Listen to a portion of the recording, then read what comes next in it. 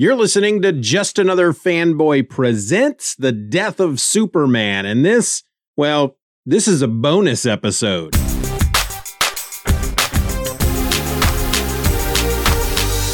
Hello and welcome to Just Another Fanboy Presents. I'm your host. My name is Steven, and today we're going to do things just a little bit differently as we are on an off week this week. And that just means that 30 years ago, there were no issues released from the Death and Return of Superman event. And since I am following along based on that release schedule just 30 years later, there's nothing for me to talk about this week. And rather than just not do an episode this week, which is an option that I may choose now and again during future off weeks, because there will be future off weeks, and don't worry, I'll give you fair warning before they happen. Anyway, I wanted to put together a bit of a bonus episode for each and every one of you. And considering that the Death of Superman 30th anniversary issue dropped just last month, I thought it might be fun to talk about that. But first, I've actually had some feedback. I got a bit of feedback from a couple of places since I started this podcast, and I thought I would go ahead and share those with all y'all. The first one comes from way back in October 6th. It was back after I released my 0 episode, and I got a text through the Just Another Fanboy voice line. And, just so y'all are aware, if you ever want to provide feedback that I will then share on the show at some point, I will try to save them up and use one of these off weeks as feedback episodes. If I have enough, they could be an episode by themselves, or in the case of what I'm doing here today, they can be part of whatever else I might have in mind for any off week bonus episode type things. But again, this came in as a text, and I'll just read it to you. Oh, I think I got away from what I was the point I was really trying to make there. But yeah, if you want to provide some feedback, the various places you can do that will all be in the show notes. But there's the voice line that you can text to, or you can call it and leave a voicemail. Just if you text, let me know who you are. And then I've got the email address. There's the forum. There's Twitter. There's a bunch of places you can go to provide feedback. So yeah, let me get to what I've got so far. So the text just simply reads, "It's Matt, the Super Radio Revisited guy. Great start to your new podcast. I'm looking forward to reading along and listening. I just wanted to add a couple more differences in the John Byrne era. Superman traveled to Earth in a matrix chamber in the rocket so that he was actually born on Earth after he landed. The other difference, and I love this one, is that both Ma and Pa Kent were alive at the time. I love the episode and look forward to more." Yeah, first of all, thanks, Matt. Matt, if you folks are not aware, he hosts the Superman Radio Revisited podcast. He also provided the intro bit to episode number 7, Death of a Legend. So yeah, thank you once again, Matt. And I totally forgot about the gestation matrix thing when I talked about the changes that John Byrne made there in episode 0. And really, it's a pretty big change because Matt's right. That made Superman born on Earth and not a baby who was born on Krypton and then placed in a rocket and sent to Earth. This is basically the embryo or whatnot that on Krypton, they have very loveless marriages. They're bonding pairs basically between man and woman. They're selected to bond, and it's very formal, and they take their bits from each other and have them mixed together and placed into a gestation matrix to create life. And that's where the children come from. And Kal-El Jor-El, his father, upon learning of the imminent destruction of Krypton, placed the gestation matrix onto a rocket, actually kind of crafted the rocket around the matrix, and that's what he sent to Earth. So when Clark landed on Earth, Kal-El, he was then born there. So he is an alien who was born on Earth. Basically, he's more in that fashion. Basically, it's like he's tied to Earth more than Krypton, because that's where he was born, and that's kind of a big part for me to leave out. Yeah. So, but that's what I do. Y'all know that about me. I always forget stuff. That's just the way I am. All right. So my second bit of feedback comes in on November 3rd. It was sent to the email address, justanotherfanboy@gmail.com. And it comes all the way from Cairo, Egypt. And I'm going to try very hard to pronounce this name correctly. So please forgive me if I get it wrong. But it looks like it's Badir. And Badir writes, really enjoying your Death of Superman retrospect so far. I remember the impact left by this event being huge. He put huge. Wow, did I say he? I'm just assuming this person is a male. That's kind of sexist of me, isn't it? Wow, that's something to think about, Stephen. Anyway, they put huge in all caps. So I remember the impact left by this event being huge, to the point that even newspapers back in Egypt covered it. I might be overhyping this a bit, but I see 1993's The Death of Superman as the most prolific death of a fictional character since Sherlock Holmes' fateful encounter with Professor Moriarty at Rickenbach Falls. Looking forward to the next episode. Yeah, I don't think you can overhype The Death of Superman at all. I agree with you. It had a huge impact, and I think it is a pivotal moment for just pop culture in general. It's a big deal that Superman died. And I know that nowadays, I think folks who maybe just started reading comics within the last 20 years even might look back on that and go, Superman died. Everybody dies and comes back in comics. That's the way it is. And yeah, that is the way it is now. There's a reason why we call it the revolving door of death in comic books. Death is a way to sell books. Oh my gosh, they're killing off this character. We've got to get that issue. And I think a lot of that comes from the death of Superman. There were other characters, of course, who had died and had come back at the time, before and around that time, but not as often. It wasn't something that just happened all the time. It wasn't something that you just took for granted. This character is going to die, but they're going to bring them back. It's just, it's for those who weren't there at the time, there legitimately were people who were very angry at DC because they thought that Superman was not coming back. And, there were many of us who knew that Superman was coming back, but I think it was more because I was one of them. I knew that they were not going to kill Superman off permanently. But for me, so I'm not going to speak for everybody who just knew back then that Superman was coming back, but I can tell you that from my perspective, for me, it was more, I knew that he was coming back because I just couldn't fathom the idea of DC killing off I would consider him their single most popular character. I think most people would argue that that's Batman. But despite that, Superman is either the number one or number two most popular, most recognized DC comic book character across the globe. And the idea in my brain, while logic is something that often escapes me and is like, for me, thinking logically is like trying to capture smoke using a net.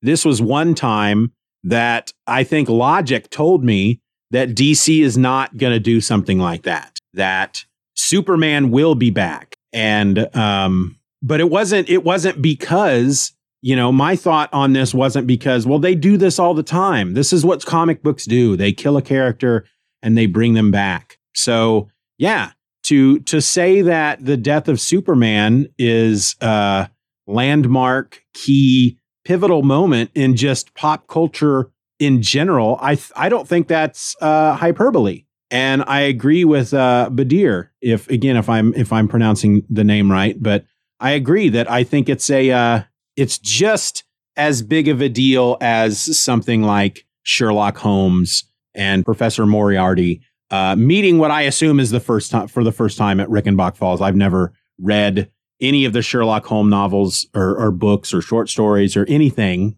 My real knowledge of Sherlock Holmes comes from two sources: the Robert Downey Jr. movies and the Benedict Cumberbatch TV show, which was freaking awesome. But yeah, thanks for the email. It's neat. It's neat to know that somebody in Egypt is listening. And that might be the old man in me speaking. You youngsters out there, I'm sure it's not any big deal to know that something you say or provide out there to the internet is being viewed by people across the world. But, for an old man like me, I think that's pretty cool. It's pretty neat. Anyway, let's get on to the book, The Death of Superman 30th Anniversary Special. Of course, they have numbered it as a number 1 issue, but it's, that's just a comic book thing. But this was released on November 8th, 2022. It carried a cover price of $9.99, but it was like 87, 88 pages.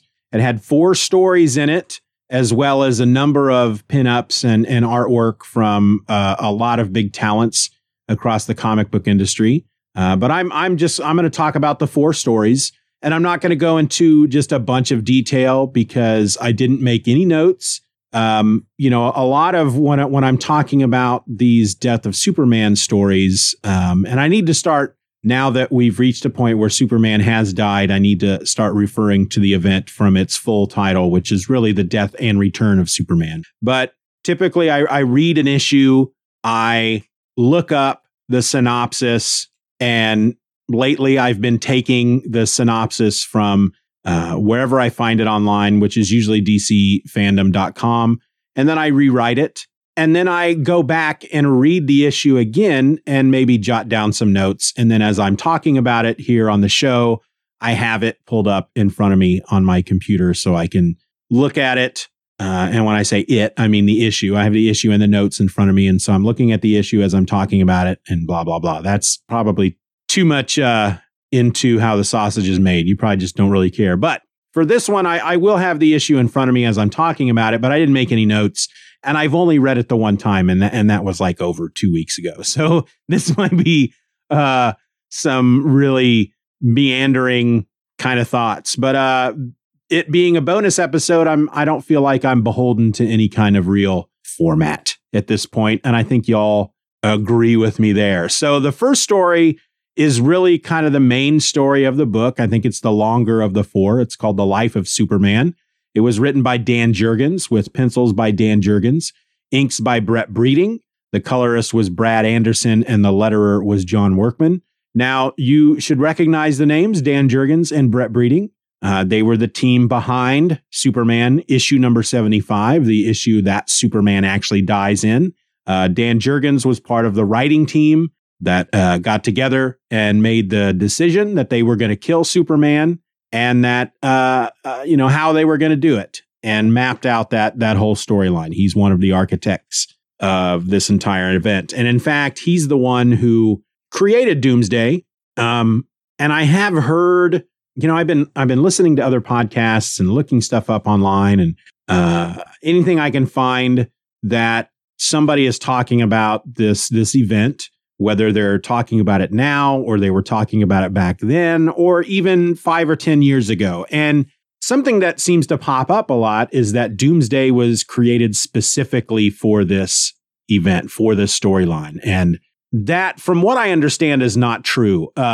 In fact, I don't remember which podcast it was, but I listened to an episode of some show recently where the podcaster, it might have even been a YouTube show. I've listened to a couple of them lately. Dan Jurgens has been making the rounds to talk about this anniversary issue over the last few weeks and months and whatnot. And on one of those that I listened to or watched, it all kind of melds together after a while. I feel like he told them that Doomsday was something that he had created before the idea of the death of Superman came into being.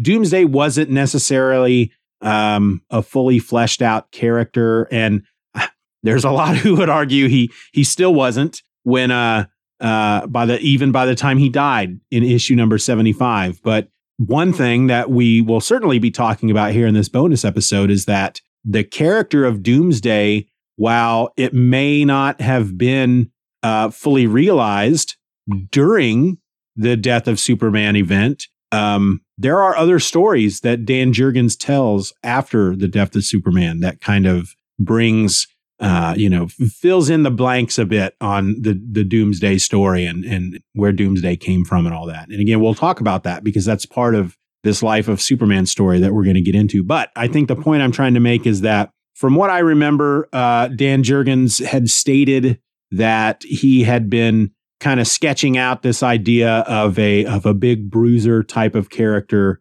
because one of the conversations that the Team Superman would often have leading up to the Death of Superman event was how many of Superman's villains are more cerebral. You know, Superman is a powerhouse. He's all about strength and he's the strongest character in the DC universe. And rather than spend the last, 50, 70, at this point, it's 80 years writing stories about Superman getting into punch-up fights with villains who are as strong as he is, a lot of writers created villains that would challenge Superman intellectually. And that's why we got characters like the Ultra Humanite in the Golden Age, Lex Luthor, Toyman, Brainiac. A lot of those villains, a lot of his main villains are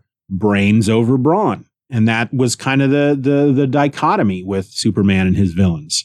Though Superman was and is a very intelligent person. He's not stupid.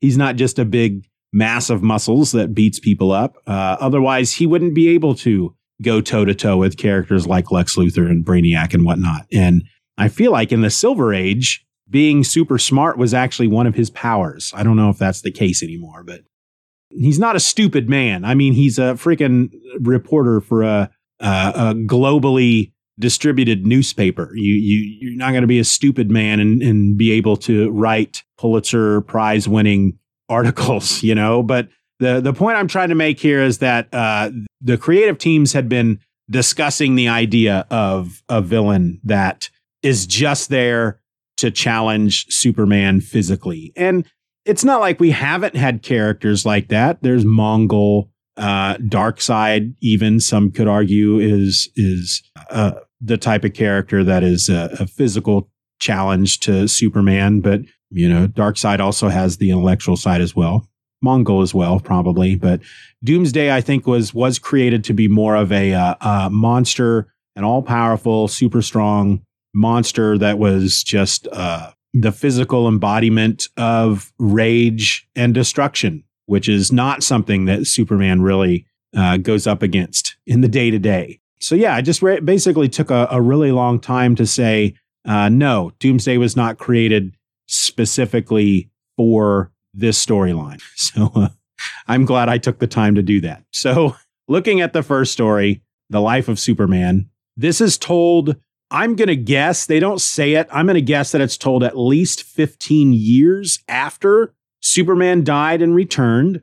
It's not told 30 years later. And it features a guy that we've seen already at this point, where we're at in this show, in the event. And that's Mitch Anderson. He's the long-haired punk who lived with his mom, whose dad had taken off on him. His mom was trying to raise him and his baby sister. Doomsday destroyed their home. Mitch was a real punk. He was a real jerk. Nobody liked Mitch. Mitch liked Mitch, and I'm sure his mom loved him, and he had his own friends. But those of us reading the books, none of us liked Mitch at that point because he was your typical selfish, everything is all about me teenager. Well, in this story, we have Mitch, who is now all grown up, and he is visiting a school on the anniversary of Superman's death. We just don't know which anniversary it is. That's why I'm guessing 15, maybe 20, because Mitch looks like he could be anywhere between 25 to 35 years old. And he was about 15, 16 years old during the Death of Superman event. So I'm going to guess this is about 15 or 20 years later. This is the 15th or 20th anniversary. They don't really ever say it. Doesn't really matter. But he's visiting the school, and he's there to talk to the school about that day and what it has taught him. And, you know, he does make, he has some growth during the event. I know that leading up to the death of Superman is not the last time we see him. He does appear back in the story at least once more, possibly twice. But frankly, I'll be honest with you folks. Of course, by the time this episode comes out, episode 8 was released last week, and I have already recorded episode 9. And I know that Mitch is in either one of those issues, possibly both. I honestly can't remember at this point off the top of my head, because that's just not the way my brain works sometimes. And I've read the next issue that will be episode 10. And maybe it's that issue that he's shown up in. I'm blanking at the moment. It doesn't really matter. He's in this story. He no longer has long hair. He's wearing a suit without a tie. That's his one, I guess, rebellious act, is that he's wearing, you know, a suit pants and a button-up shirt and a suit jacket. But he's also wearing tennis shoes, and he's not wearing a tie. But his hair is cut very conservatively, and he's wearing the black Superman armband that people were wearing back then to mourn the death of Superman. But the most interesting thing really about this appearance of his is that the class that he's talking to happens to have little Jonathan Kent, Superman's son, in that class. And these kids look like they're about 10 or 11 years old. And again, to kind of harp back up, is that a phrase? But to go back to what time period is this in regard to how long after Superman's death? He makes mention that none of these kids were alive, that they weren't born yet when Superman died. So we're looking at least 11 or 12 years. That's why I'm thinking 15 to 20. And we know it's on an anniversary. And they're not going to do any kind of anniversary stuff like this unless it's one of the big ones, 15, 20, 25. That's where we're at. But we learn here that John Kent, son of Kal-El, he had no idea that Superman had died, that his dad had died. Now, as comic books stand at the moment, as I'm recording this, I'll pull back the curtain. It's November 30th, 2022. In the world of DC Comics and the DC Universe, Superman's identity is known.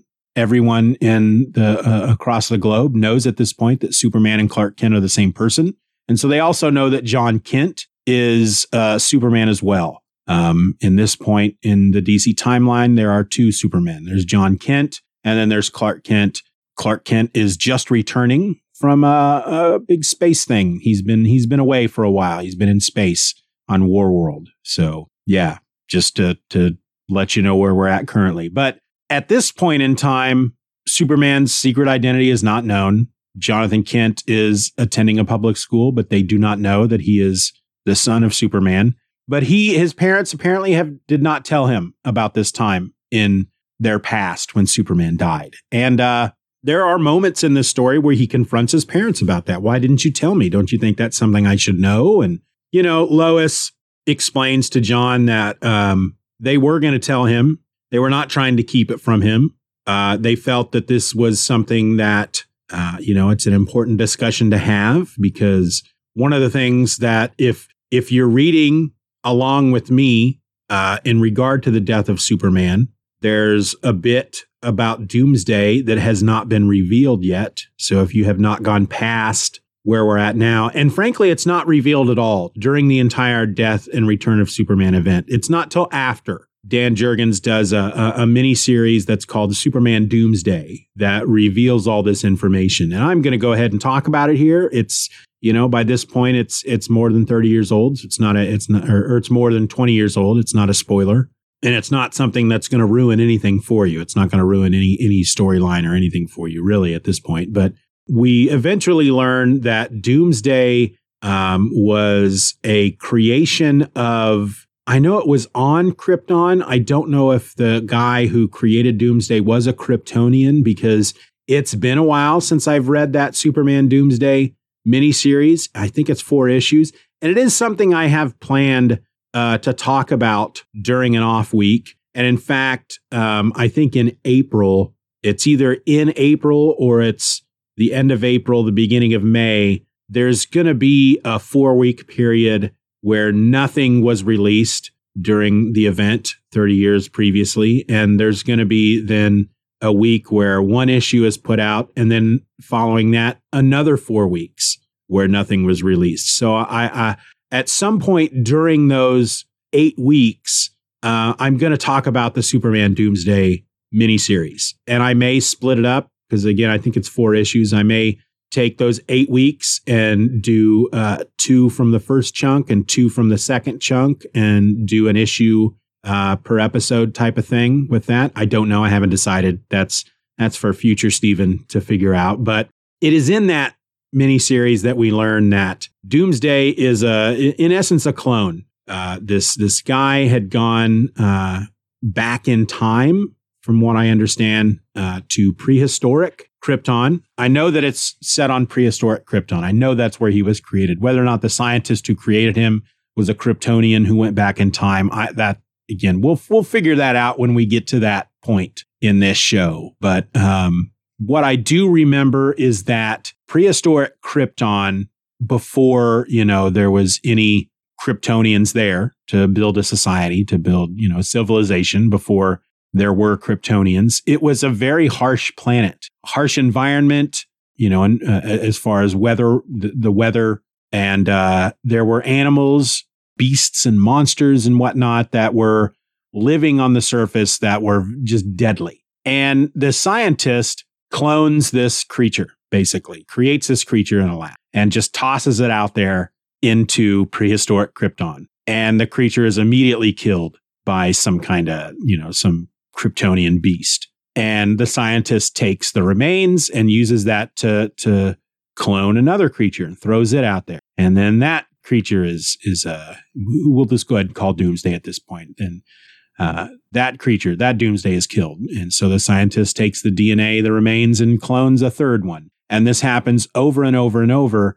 And each time Doomsday at this point, each time Doomsday dies and is cloned, whatever it was that killed Doomsday is now built into Doomsday's DNA, and Doomsday has a defense for it. So in essence, we're basically seeing evolution that is being manufactured and rapidly progressed onto one single being. And over time, as this happens, the creature Doomsday becomes more and more powerful.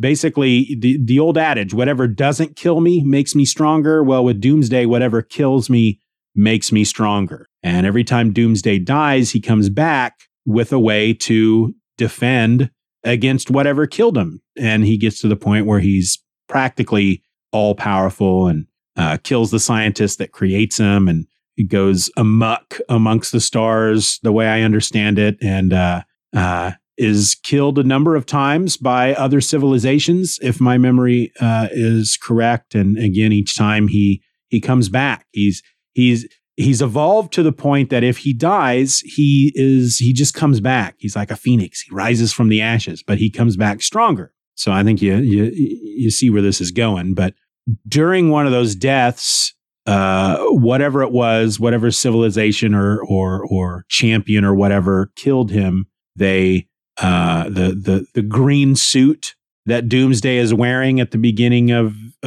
the Death of Superman storyline is more like a funeral shroud, and the box that Doomsday is in, that's buried in earth, is basically a coffin. And Doomsday comes back to life and muscles his way through the earth and encounters Superman. And the one thing that they mention, the main reason I bring it up is when you read this story, one of the things they mention is that Doomsday was designed, and I don't think they put it that way, but Doomsday now at this point, because of the way he was created, has a deep-seated biological instinct to hunt down and kill Kryptonians. And in essence, they say in this story, that's why Doomsday and Superman fought in the first place. And again, I don't remember much from the Doomsday Superman miniseries. It's been a number of years since I've read it, and I'm looking forward to reading it again and talking about it here. But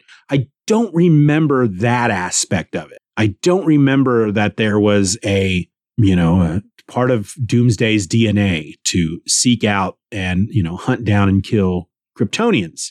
And I'll be honest with you, I don't like that. I've always been, I'm always disappointed slightly, in some cases, super disappointed, and in some cases, kind of slightly disappointed when a writer takes a character, a superhero, and retcons their origin to include their big nemesis to be part of that origin. There's hundreds of examples out there, but I'm going to throw one at you. And it's the, I'll use the Fantastic Four movie that Marvel put out a number of years back before the Marvel Cinematic Universe was a thing. And I don't know if this came out of Ultimate Fantastic Four or some version of the comics. I don't know if this was something that they ever retconned in the comics, but by the time that Fantastic Four movie was made, Dr. Doom was considered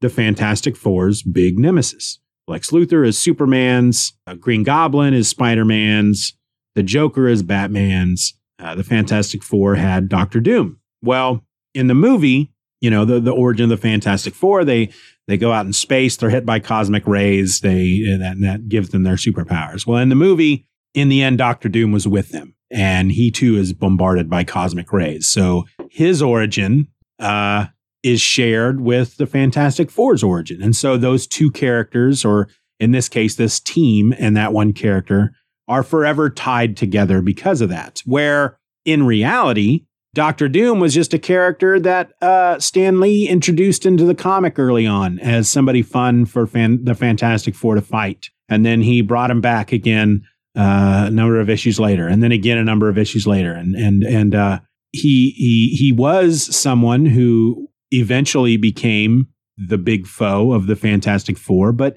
his origin story and the Fantastic Four's origin story didn't tie together. And I understand the compulsion, the need for writers to do that. I don't agree with it. If when the characters were created, if their original origins didn't tie them together, I just don't always agree with that being forced into their, retroactively forced into their origin stories. I'm not a big fan of that. And so to learn after Doomsday killed Superman that in essence, the two of them are tied together because Doomsday's origin is tied to Kryptonians. And because of his origin, he is always going to seek out and destroy Kryptonians. I'm not a fan of that. I like the idea that however it was that Doomsday got to Earth, whatever the circumstances were that put Doomsday in that box and put that box deep underground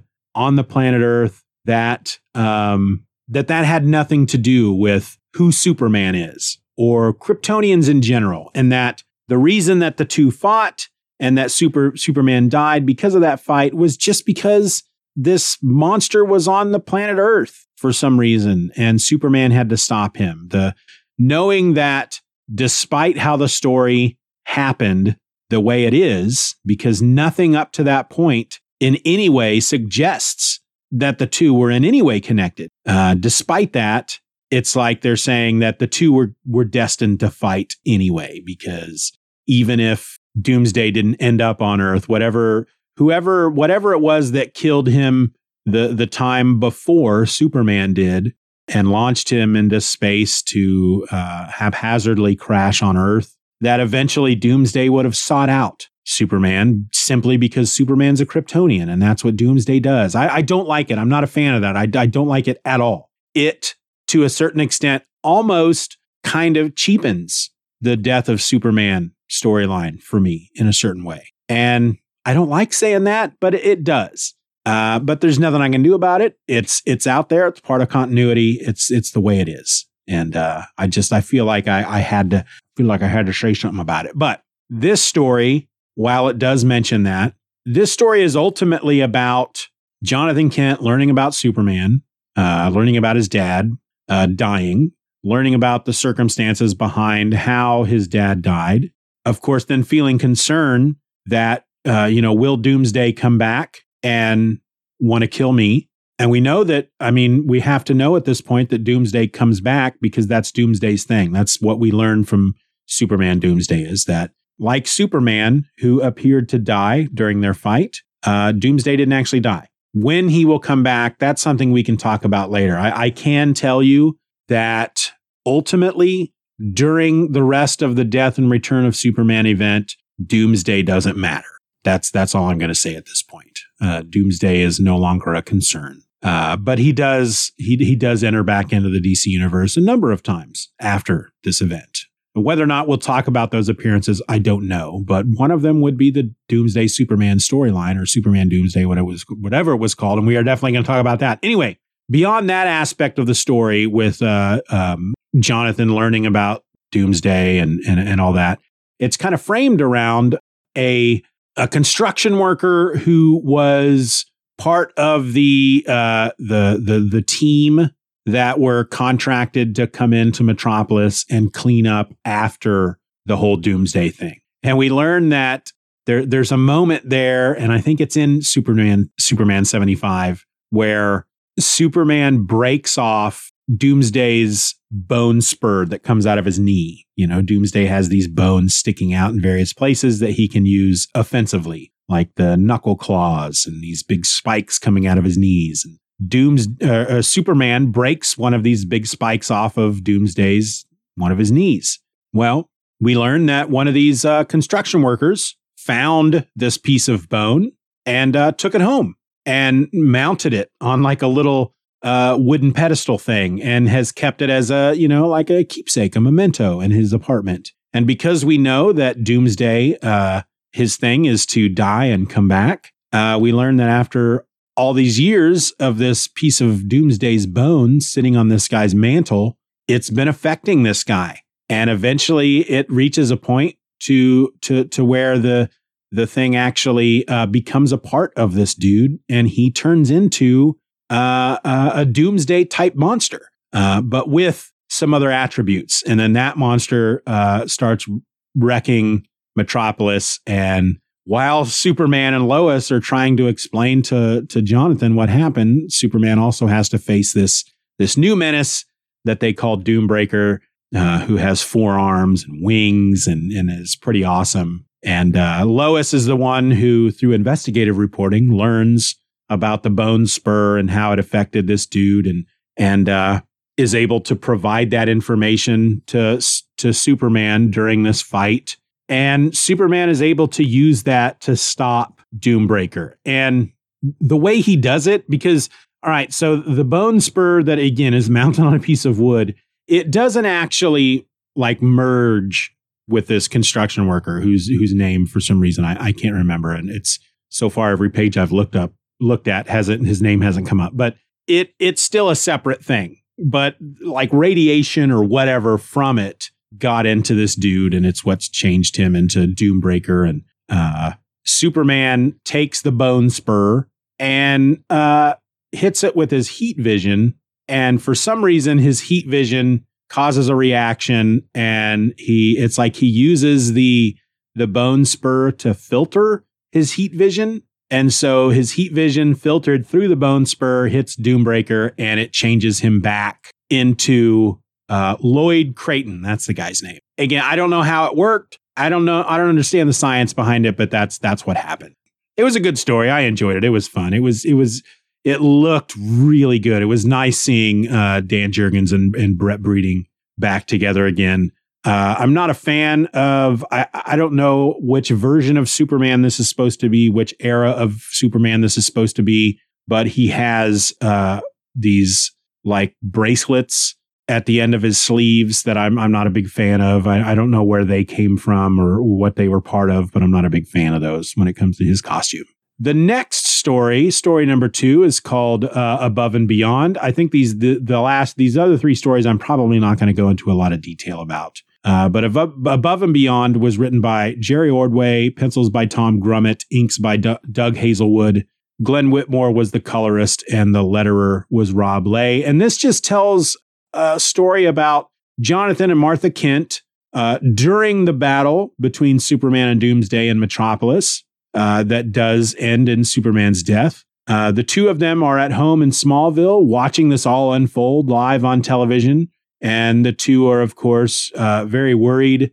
And Jonathan is trying to reassure Martha that everything is going to be okay. And he does that by pulling out the scrapbook that Martha started. We saw this scrapbook first appear all the way back in Man of Steel, issue number 1, the first John Byrne issue. He introduced the scrapbook that Martha has kept of Clark's exploits throughout the years. And Jonathan is basically using that to show Martha and then us, the readers, key moments in Superman's post-crisis life. His first battle with Metallo, his adventures on War World, which I actually have read.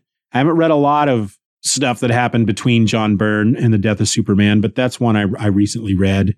Though I don't think I finished it, unfortunately. They talk about the Panic in the Sky stuff. But through this, we learn that Superman, at some point, he had brought, he'd saved a bunch of children on a school bus. He flew the school bus full of these children to the emergency room, and a nurse stops him and asks him if he can help her with something else.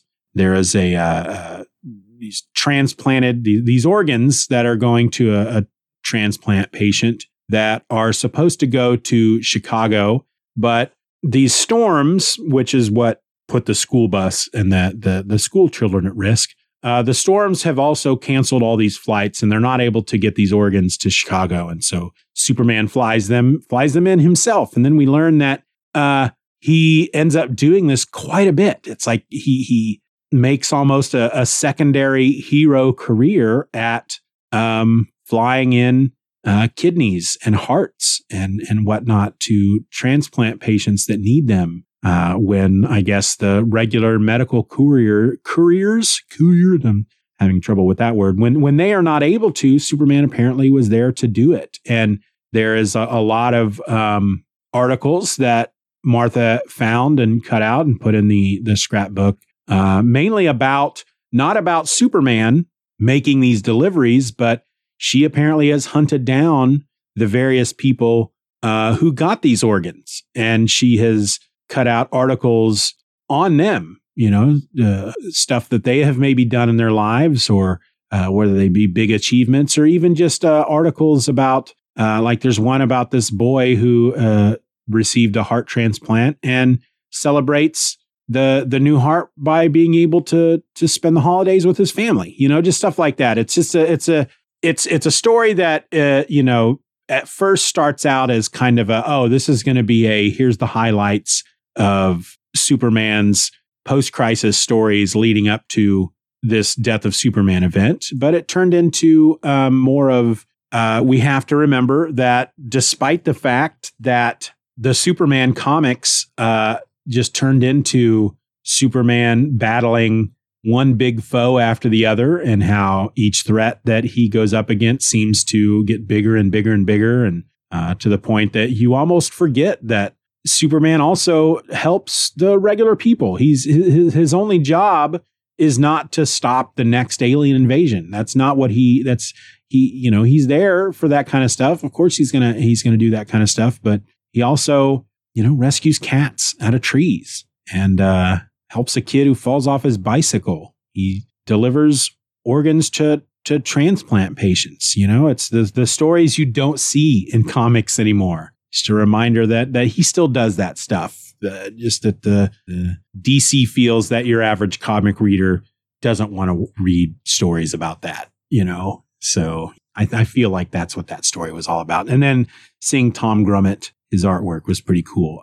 Story number 3 is called Standing Guard, written by Roger Stern, penciled by Jackson Geiss, inks by Jackson Geiss. Glenn Whitmore was the colorist, and Rob Leigh was the letterer. This is just a Guardian-focused story that kind of deals with moments in Guardian's life during the Death of Superman event, starting with where we see Guardian first enter the story when he is there after that small town blows up, when Superman and Maxima were fighting Doomsday, and Guardian shows up, and he's all like, couldn't this have been couldn't you do something else? Does it have to be all this death and destruction? And then how he went from there to Habitat, which is the second time he shows up, and then kind of how he goes from there to learning about Superman dying and becoming, someone on that at that scene, trying to perform CPR on Superman, and then going from there to the morgue just before the Cadmus soldiers show up to try to claim Superman's body. And it was a nice little story.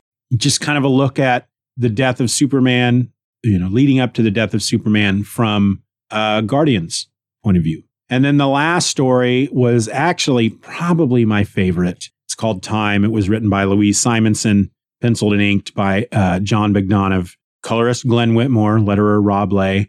And this is actually a John Henry Irons story. Now, one thing we haven't gotten to in the Death and Return of Superman is when we get to the Reign of the Supermen arc, the third act of the story, and we have the 4 different Supermen who, one of them might be Superman, and one of them is John Henry Irons, who is now known as Steel. And his story during the reign of Superman is told by Louise Simonson and John Bogdanov. So it was really nice to see them writing another John Henry Irons story. And this is the aftermath of Superman and Doomsday battling in Metropolis and all the destruction. When we first meet John Henry Irons in the reign of Superman, he is pulling himself out of rubble. The rescue crews are looking for survivors, and he pulls himself out and he says, "Gotta stop Doomsday." And you're like, who's this guy? And then, we eventually learn who he is. And we don't see it. We don't meet him until after, obviously, Superman has died. It would have been nice to see that scene during the battle with Superman, but they hadn't quite conceived of who John Henry Irons was going to be and what his story was going to be until, after Superman died. But this is where we kind of get to see some of that. We see the moment where he pulls himself out of his rubble, did I say that? Where he pulls himself out of the rubble and, like I said, he says, "Gotta stop Doomsday." And then he goes after Doomsday. He's trying to find Superman and Doomsday so that he can help Superman. Now, this is a guy who has no superpowers. He knows that Superman needs help. And we have learned that, Superman at one point in his past saved his life. And he had asked Superman, what can I do to pay you back? Something to that effect. And Superman, he's like, "You saved my life. What can I do to, what do I do now? What do I do with that?" Superman says, "Make it count. Make your life count for something." And that's what he's trying to do here. And as he's running through the streets of Metropolis, he never does encounter Superman and Doomsday. We know that from the story, but we see him coming across various things like an 18-wheeler that was thrown through the air and flattened by Doomsday, and it's blocking the path of traffic, and an ambulance can't get through. And the fire department and rescue workers are there trying to clear this out. And he comes and he helps them. He's an engineer. That's, he's a freaking genius, which is something we learn about him. And so he helps them move this semi truck. He saves some people trapped in a building while looters are out stealing TVs and stuff. One of the looters has a sledgehammer, the signature John Henry Irons sledgehammer that he takes from the looter. And, he's like, "Look, while you guys are doing this, people are in trouble. Look at these people up here." And the looters know, they know these people. They're all from the neighborhood. And so John Henry and these looters and other people from the neighborhood, come together to save these people who are all trapped in this building that's about to collapse and explode and all this stuff. It's it's a great story. And we do get the moment. We do get to see John Henry Irons arriving at the scene after Superman has died. And he's standing there with his sledgehammer. He's kind of back away, in the background looking down at this. And he's like, I'm too late. I couldn't do anything. Superman died. It's my fault. And somebody runs up to him and they're like, hey, it's too late. Superman's dead. You can't do anything, but a building has collapsed. People are trapped inside. They're calling for help. Can you do something to help us? And he stands up and he says, a while back, this is what he says. A while back, I was working high steel. I fell and Superman saved me. I said I owed him my life. He told me, make it count. It's time I started paying him back. And we get the last shot is him with his sledgehammer ready to whack at some rubble to try to get through this rubble to get to survivors. And then superimposed behind him is Steel with the sledgehammer. And it's my favorite story because of the 4 Supermen during the whole reign of Superman storyline, while I'm always going to love the Superboy story, just simply for Tom Grummett's art, Steel was always my favorite of the 4 characters. And he's still around, which I think is pretty cool. He was a character that was created out of the death of Superman, and he is still around. And Superboy, same thing. But yeah, this is my favorite story, and I'm glad to see this side of John Henry's story told, because we don't see it at all during the death and return of Superman, and it was really nice to see. And I'm just a big fan of Louise Simonson and the stuff she writes. And I don't know that I've fully appreciated her talent until this time through this whole event. And if that is the only thing I get out of rereading this for the 3rd or 4th time, then, that's a win in my book. There's nothing worse than rereading a story you've read a number of times and not getting anything out of it. It's always good when you can reread stuff and you are able to pull something new out of there. And for me, so far, what I'm pulling out of this is an appreciation for Louise Simonson, because I don't know, I just wasn't paying attention. I guess the other times I read through these, it's her ability as a writer is not something that shone through the other times I've read through this, but it's really become apparent this time through that her skills, and it really didn't shine through and become apparent to me until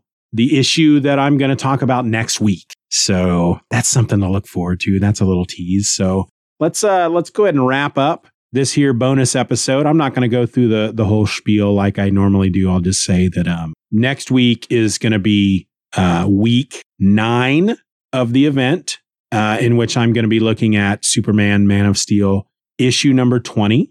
And that issue is titled Funeral Day. So this is the funeral of Superman. And I know I'm pretty sure I say this in the episode. I've already recorded it. I actually recorded it a couple of weeks back to pull the curtain back even more. So I don't remember exactly every single thing I said in that episode, but I'm pretty sure I talk about how in one of the previous episodes, I said that the whole funeral for a friend act of the 4 acts of this whole event, that was my least favorite. I felt that it was my memory was that it was a slog and that it was boring.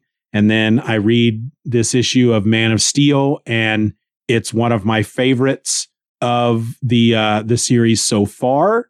And I think it's at that point that I made the decision that I'm no longer going to be trying to talk about stuff that I seem to remember from the series, but haven't gotten to yet in my rereading. So yeah, look forward to that episode. I think it's one of my better episodes so far, because it's one of the best issues so far. And most of that is because of Louise Simonson, though I do feel that John Bogdanove, his art really complements the story she's telling. So look forward to that. Until then, folks, I'm just going to go ahead and wrap it up and say, see you next week. Bye.